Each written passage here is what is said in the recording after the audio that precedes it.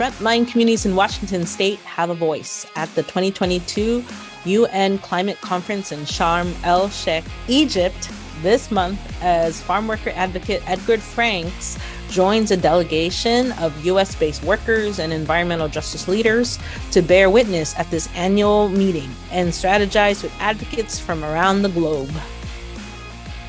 In collaboration with Rainier Avenue Radio, Environmental Justice Coalition Front End Standard is producing this local to global report on the front lines.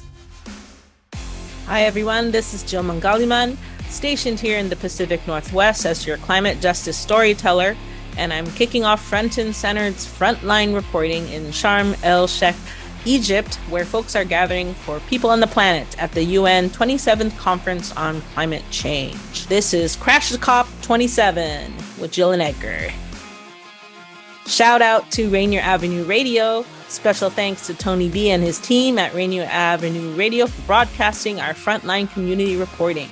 And shout out to Environmental Justice Coalition Front End Centered for producing this local to global report on the front lines. Welcome to the On the Front Lines special edition Crash Cop 27 with Jill and Edgar. This is our first episode. Edgar is on. How's it going? Good. Right now we are in Istanbul, waiting to catch our flight to Sharm el-Sheikh. We've been on the road since November 3rd, 2:30 p.m. West Coast time. And right now it is, I don't know what it is, Friday 11 p.m. here in Istanbul. Waiting, our flight leaves like in an hour, and we should get in Egypt like at 1:30 a.m. Wow, that's such a journey.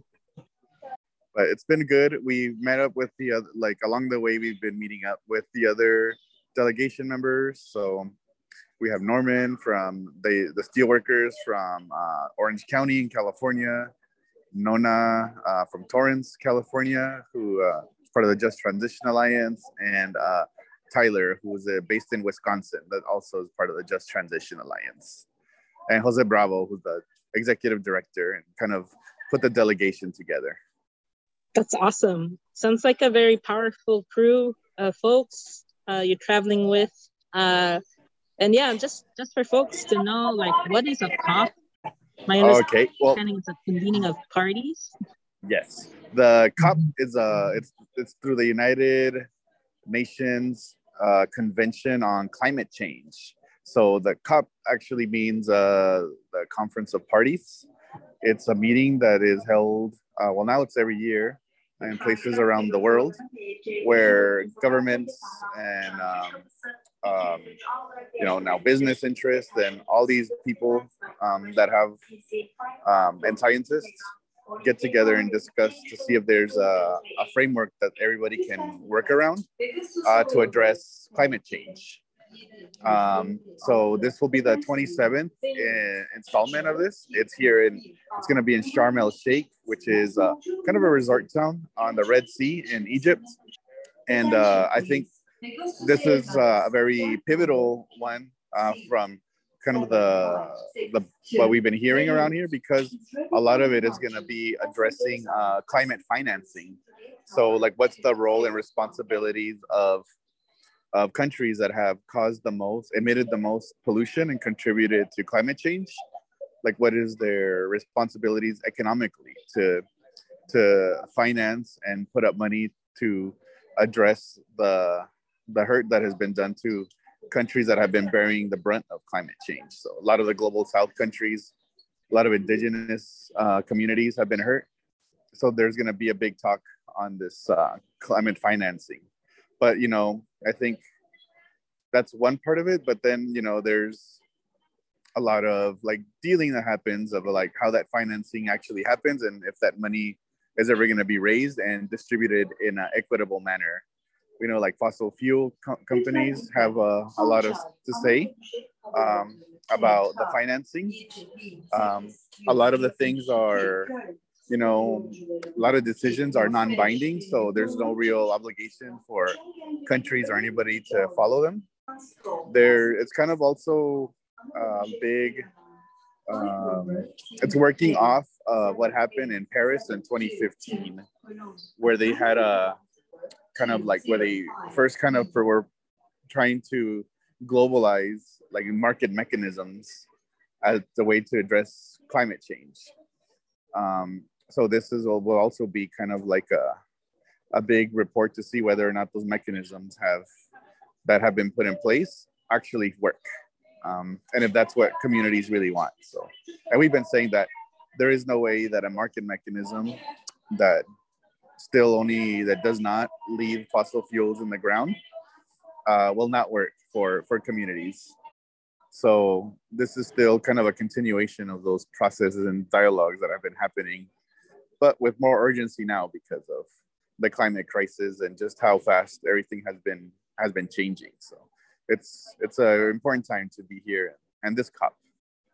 Yeah, I mean, it makes sense that reparations or redistribution is the way to go. I remember in 2013 when there was the super typhoon Haiyan, or some people know as Yolanda. It's like the largest typhoon in the Philippines. Thousands dead. It's actually the anniversary is around this time in November. Right. I think it was like 13,000 people killed. And I remember the prime minister of the Philippines at the UN was like, we need the first world countries to pay up.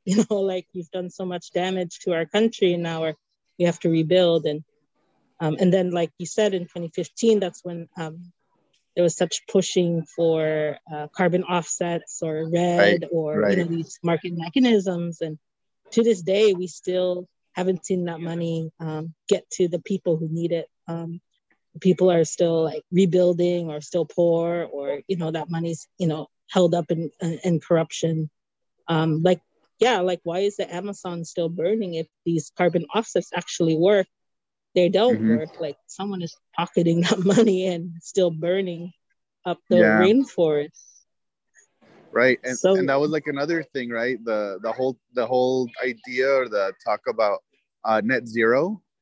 That net zero is supposed to be like this. It's kind of like this rebranding of how polluters can just say like, oh, we're gonna buy like 1 million trees or plant 1 million trees to offset all of our pollution, when all the science that has been coming out is showing that offsets don't have the outcomes that were expected.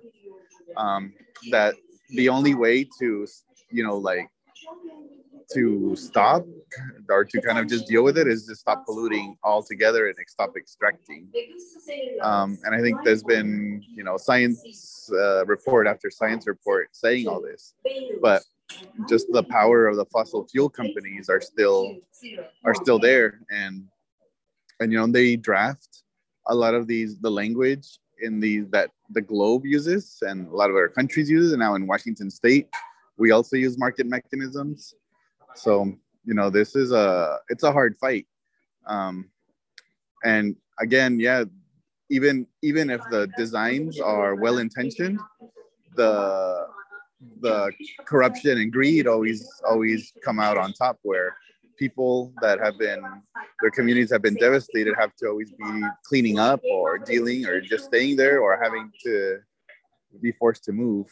So the RED issue that you brought up, it's REDD. It's one of those mechanisms, right, where the corporations can try to buy up forests, and then even if there was indigenous people there living there, they can just kick out all the indigenous people, and then that forest supposedly is going to be preserved. But now what they've been finding is that those forests have been being cut down or burnt, and then what they've cut down and all these things can be used as carbon offsets, because it can be used for carbon char, or what is it, biochar, and all these other all the fancy terms that they use for when they burn forests or cut them down and sell them as eco-friendly products. So it's always a weird rebranding of how all these happens, and then how they convince everybody that this is good for the earth. But but we're seeing that it's not. And net zero and all these other things and all these trees that are promised to be getting planted. I mean, they're good ideas. We should be planting more trees, but the only way to stop all of it is to just leave fossil fuels in the ground. Yeah, that's why the motto I hear like a lot of the climate justice rallies just keep it in the ground because they can't afford to keep digging and dumping and burning. Yeah. Right? We're already feeling the impacts from 50 years ago. Like this, the atmosphere is already wrecked. You know, like people has health issues now. There's more diseases. It's all connected though to like the pollution and the destruction of the environment and this greedy economy we have from corporations who can't what's the word like satisfy their thirst I guess for profit. Right. But I'm glad that you're representing us in the Northwest once again, because you were at the COP last year in Glasgow. It was, in Scotland, and thanks for the scotch that you brought back and the stories.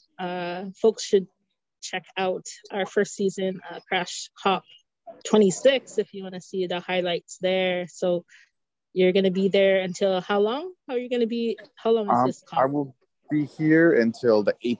The 18th is the final day, and I head back home the 19th. Oh, right on. That sounds like a journey. Yeah, and then there's going to be like activities every day. Yes. Nice.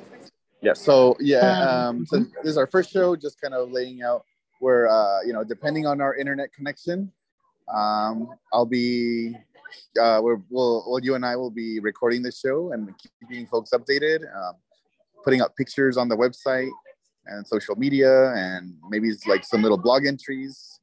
We'll be collecting interviews from other participants from our delegation, and if there's speeches and other rallies, we'll try to get audio and images for that so people can see what's happening on this side of the world.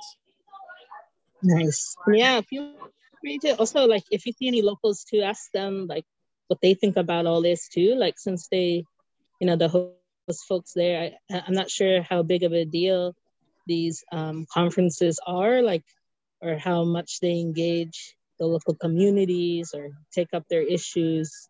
Because my understanding, these things are mostly like corporations and government people. Yeah, like you're not even like officially invited. Not to negotiate, no, but we do present where there's a global audience, where we do panels and sessions and all these other things, where people from, even delegates from the negotiations can listen in. But the actual negotiations, you have to get like a special badge to participate. What are these negotiations for? Are they like resolutions or that's like that's where basically that's where countries be like, oh, we'll offer you so and so millions, or if you like sell us part of your forest for offsetting. And so set the plan of like the timelines of like, oh, if we want to stay at 1.5, this is what each country has to do.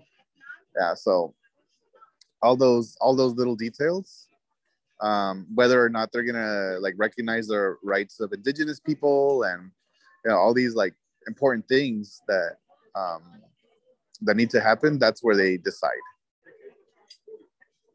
Yeah, I remember last year too, you happened to run into Secretary of State John Kerry, and then you like give him a handbook about indigenous rights. Hopefully he read it. Yeah, it was if people actually, they can look for it online, and we actually have some of these hard copies at our Familias Unidas office.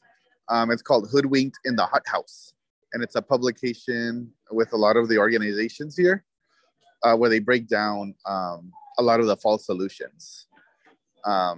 So it's very, it has art. It breaks down all these complicated schemes into terms that we can understand. So we gave them a book of Hoodwinked in the Hot House. The big deal this year with John Kerry was that he was not going to fly his own private airplane, was that he was going to fly commercial. So We'll see if we can find him in one of these airplanes that are going to fly into Egypt and say Oh, hello to wow. him. So he's gonna fly with the common folks, with everyday peoples. Right. Good. Yeah, Good we for were him. joking around. He's probably gonna just buy out the whole plane, so it's just him. So, but on a commercial airplane. Yeah, I mean it's pretty wild though. Like I remember during the pandemic, one of the big bills was to support the aviation industry because no one was flying. I mean, yes, there was a pandemic, people were trying to stay safe, but so much money was poured into saving the aviation. And, there were flying airplanes that were empty during that Yeah. time. And, you know, and Yeah, they're a no, the major player. billions were given to the aviation industry to keep them afloat. And meanwhile, they're like, dropping pollution over. Their flight paths are over people of color, working class neighborhoods, including my neighborhood. You can just hear a plane every 5 minutes fly over our head. Noise and air pollution, day in day out, kind of messes with your head too, like the sound. Yeah. Well, I just remember also, I think, was it in the Climate Commitment Act that they also excluded aviation from any kind of reporting or doing anything to stop polluting? I can't remember, but I thought that was something like exempted? I thought they were one of the exempted industries. Oh, yeah. I wouldn't Could be doubt wrong. it. Yeah, they're considered a high intensity, trade in like industry of sorts. But yeah, I also am I'm curious, like, while you're there, I know that the Just Transition delegation you're a part of represents workers and people of color, indigenous folks. But will there be others? Yes. Are you also the only one? There will be, so it's all parts of a bigger delegation. It's called the It Takes Roots delegation. And that's a formation of the Just Transition Alliance, Grassroots Global Justice, Climate Justice Alliance, Indigenous Environmental Network, Indigenous Climate Action. They're from Canada, and Right to the City. Also, Florida Jobs with Justice are also part of the bigger delegation that It Takes Roots. So yeah, we're gonna have a big kind of contingent showing up in Sharm, and everybody addresses different things. Like there's like people that address like militarization and housing and indigenous people's rights and workers. So there's like what does a feminist economy look like? So there's a whole bunch of different points of view and different lenses that people look at the climate crisis and the solutions. So I think that's what makes the delegation really unique and really powerful. And so we've been saying a few times, like the term just transition. Let's break it down for folks. If this is the first time you're hearing about it, it's a concept, around moving away from a fossil fuel economy to one that is just, that is regenerative. Right. Yeah, you want to talk some more about it? Yeah, so the concept and the idea of a just transition has been around since like the 70s, where the chemical and atomic workers were realizing that they were producing some of the most dangerous substances in Earth, and what was the role of workers to stop that, and also how to hold these corporations accountable so they can clean up the damage that has been done. So that was kind of like the foundations of a just transition framework. The way that we use it now is it borrows off a lot of those principles and expands on it, right? Like to really look into what the economy is that we have now. That's extractive. You said the dig, burn, and dump economy. Look at what worldview has to be built to uphold this system, what kind of economic system, what kind of values, how our work looks like, our governance systems, all these different pillars that uphold the extractive economy. And then also, if we know that is like the thing that's causing us harm, like what do we do to shift all those pillars into something that instead of killing us will sustain life. So again, looking at work, whether should be for competition and profits or for cooperation and creating regenerative jobs or regenerative things that really build up the world, not destroy it. So the just transition framework is one of the things that when we talk about climate change or labor or systems change, we look at through it through a just transition frame. And where people, usually we saw it during COVID and almost every crisis about how some people are basically able to get sacrificed to uphold the system. In a just transition, we don't do that. Like we take everybody, we value everybody as equals, as with, we recognize their humanity. So there are no people that get sacrificed to uphold like a capitalist system that's gonna destroy us all. So that's another component of the just transition framework. Here, actually, now that you mentioned it, there's a pavilion here where they have displays like from every country and different themes. The just transition is in kind of like almost everything else is in danger of being co-opted by corporations. So they're talking about just transition. They're like, okay, we don't want coal. All right, well, let's build nuclear power plants. Right? Things like these things that actually don't help in the long run. So we have to always also defend what a real just transition looks like through a community lens. Thank you. Yeah, thanks for that. I'm curious, like how, we saw that happen here in Washington, how these like social justice, climate justice, just transition were being co-opted locally. And so it's only a matter of time that these corporations are going to try to rebrand these concepts or take these concepts. But yeah, thank you for fighting the good fight. Let me know when you get to Egypt. Yes. And yeah, we'll get the reports day in, day out here on Crash the COP episode 1. Yeah. Are you gonna do anything? Yeah, we're gonna we couldn't get enough badges for everybody to go in all at the same dates, so we kind of had to split them up. So what we're gonna do is like part of the group is gonna go in the first couple of days, and then a group to close us out. So I'm on the second group. So for the first couple of days, people will be, checking out the sites or talking around the communities and see what's going on. And we'll also just be listening into what's happening.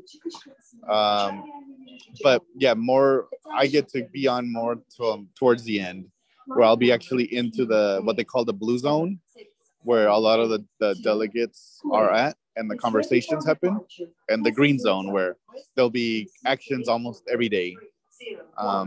And from there, we can talk to some of the people that are helping organize in the green zone and the blue zone and get some audio and interviews with the folks there. Right. Sounds really exciting. Take lots of pictures. Yes, we will. Okay, well, I think this is a good place to leave off. Safe travels, friend. I'll talk to you soon. All right. Thank you, Jill. This reporting of COP27 is part of a collaboration with Rainier Avenue Radio and is also part of a new environmental justice podcast, On the Front Lines. The first season of On the Front Lines explores people's movements in the Philippines, cooperative farms, frontline community health in Washington, the dangers of false solutions such as nuclear energy and carbon markets, the promise of the just transition framework, and a project celebrating the untold stories of Nikkei farmers in Bellevue. 10 episodes feature local and global guests, including frontline advocates, organizers, workers, filmmakers, artists, and more. Look for the podcast via website at frontandcenter.org or search for On the Front Lines.